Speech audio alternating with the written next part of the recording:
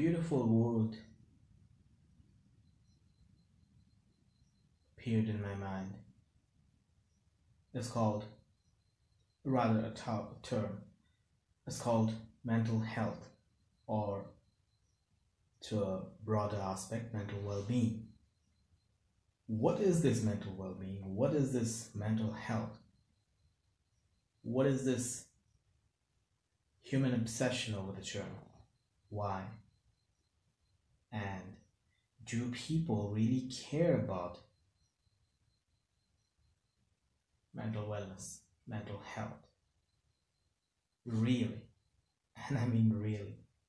In their core of being, do they actually feel that kind of responsibility to have a positive impact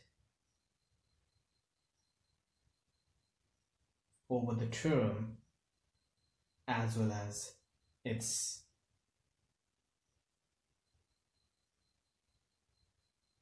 impact upon the society? Can people understand the term to such an extent that all the so-called stigmas attached to it would suddenly vanish, disappear?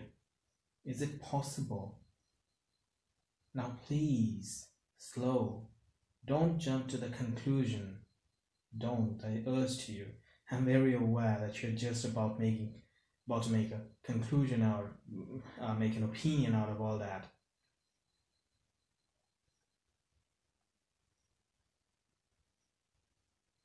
What is a healthy life? What is a sane life? What is sanity? What is insanity? Is there any such thing as sanity, or is there any such thing as insanity? Isn't the whole society as it is today insane in its own way, with its own urge for patterns and own insecurities and delusions and illusion of knowledge and all that? Isn't the society insane? So with such an ingrained insanity, how can one part of the society term another part, smaller part, as clinically insane? Is it justified? Now the point is, there is no such thing as justified or unjust or just. It's all human constructs, because most humans won't even go into the depth of those terms. They won't even try to understand the underlying essence of all of them, and they just simply take things for granted, and before they even know it, voila, they have an opinion about something which they don't even truly understand, but they think they do.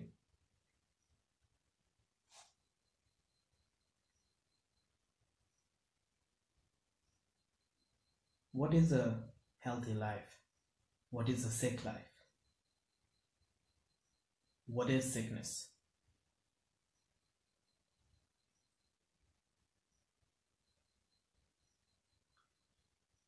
Wellness is not lack of sickness. Wellness is the capacity to overcome sickness. A well and healthy life is not free from sickness. In fact, a life without sickness is a life without wellness. Sickness adds value of wellness in life itself, whether that sickness is physiological or psychological. Now here's the interesting part. There is no psychological illness in the world that does not have a physiological basis. And when we are talking about physiological basis, in most cases, all those psychological conditions, if we may call it, have neurological origins, neurological reasons. Now, why do we need to call or address the issue?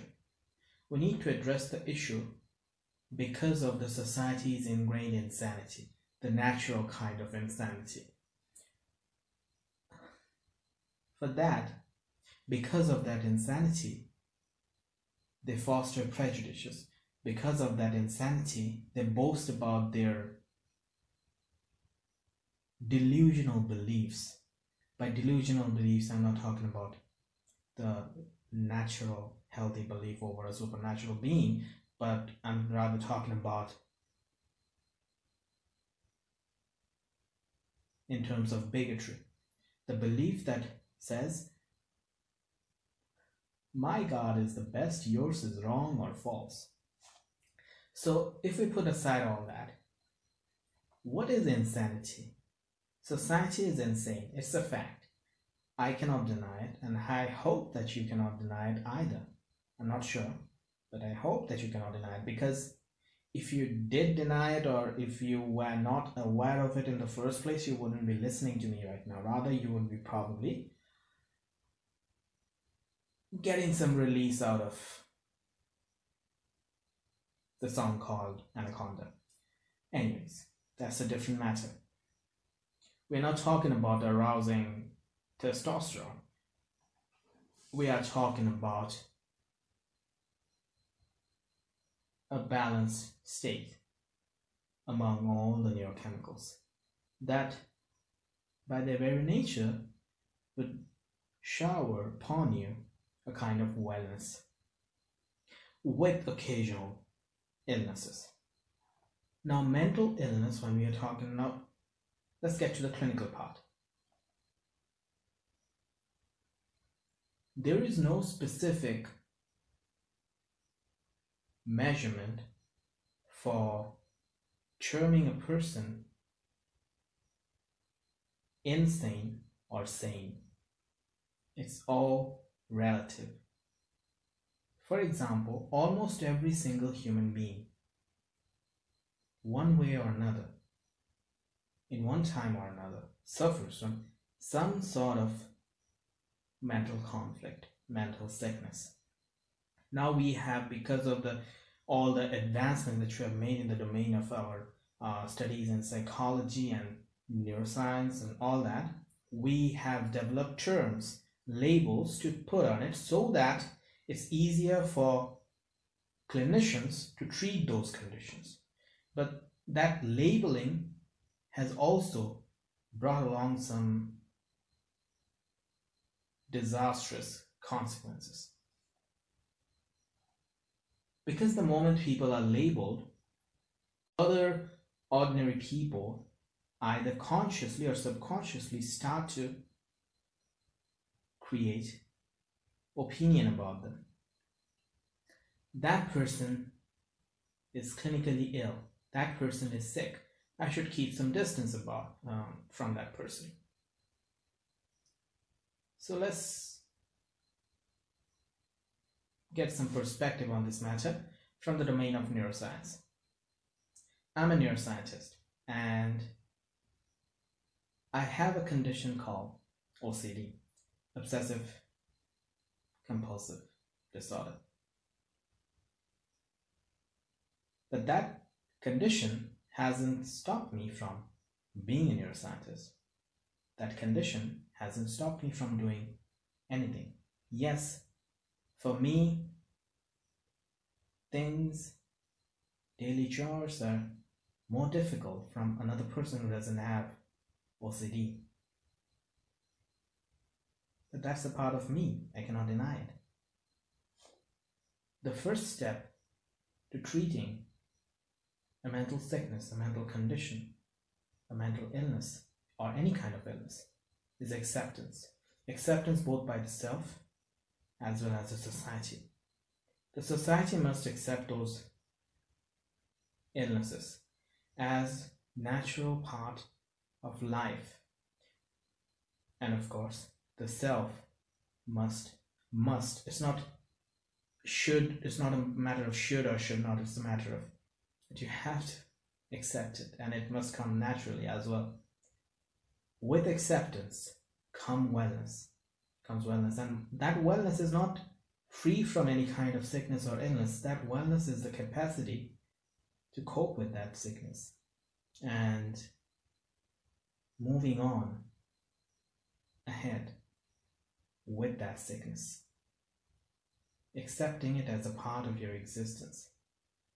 Because without those sicknesses of ours, everyday sicknesses, we don't need to label them, any kind of sicknesses, we won't know the value of life. Today you value life at those times when you're happy, but the moment that happiness goes away and you start to get sad or sick for whatever reason, then you value them 1,000,000,000 times more. But here's the point. Real wellness comes through stoicism, which means being happy, being sad, being well, being sick, without being consumed by wellness, without being consumed by sickness, without being consumed by misery, pain, or joy. Just flowing like a river, without being affected by those emotions. Be those emotions, because you can't do it otherwise. You have to be those emotions because you are your emotions. The mind at that moment, whatever it is you, your whole existence. When you are sad, you are sadness, you are sorrow. When you are happy, you are happiness. But at the same time, be aware of the fact that you are that happiness at this very moment. You are that joy at this very moment. With that awareness will come a true perspective of what life really is. With that awareness will come a true awareness of the fundamental, cheerful seeds of contentment. Olur mu, olmaz mı?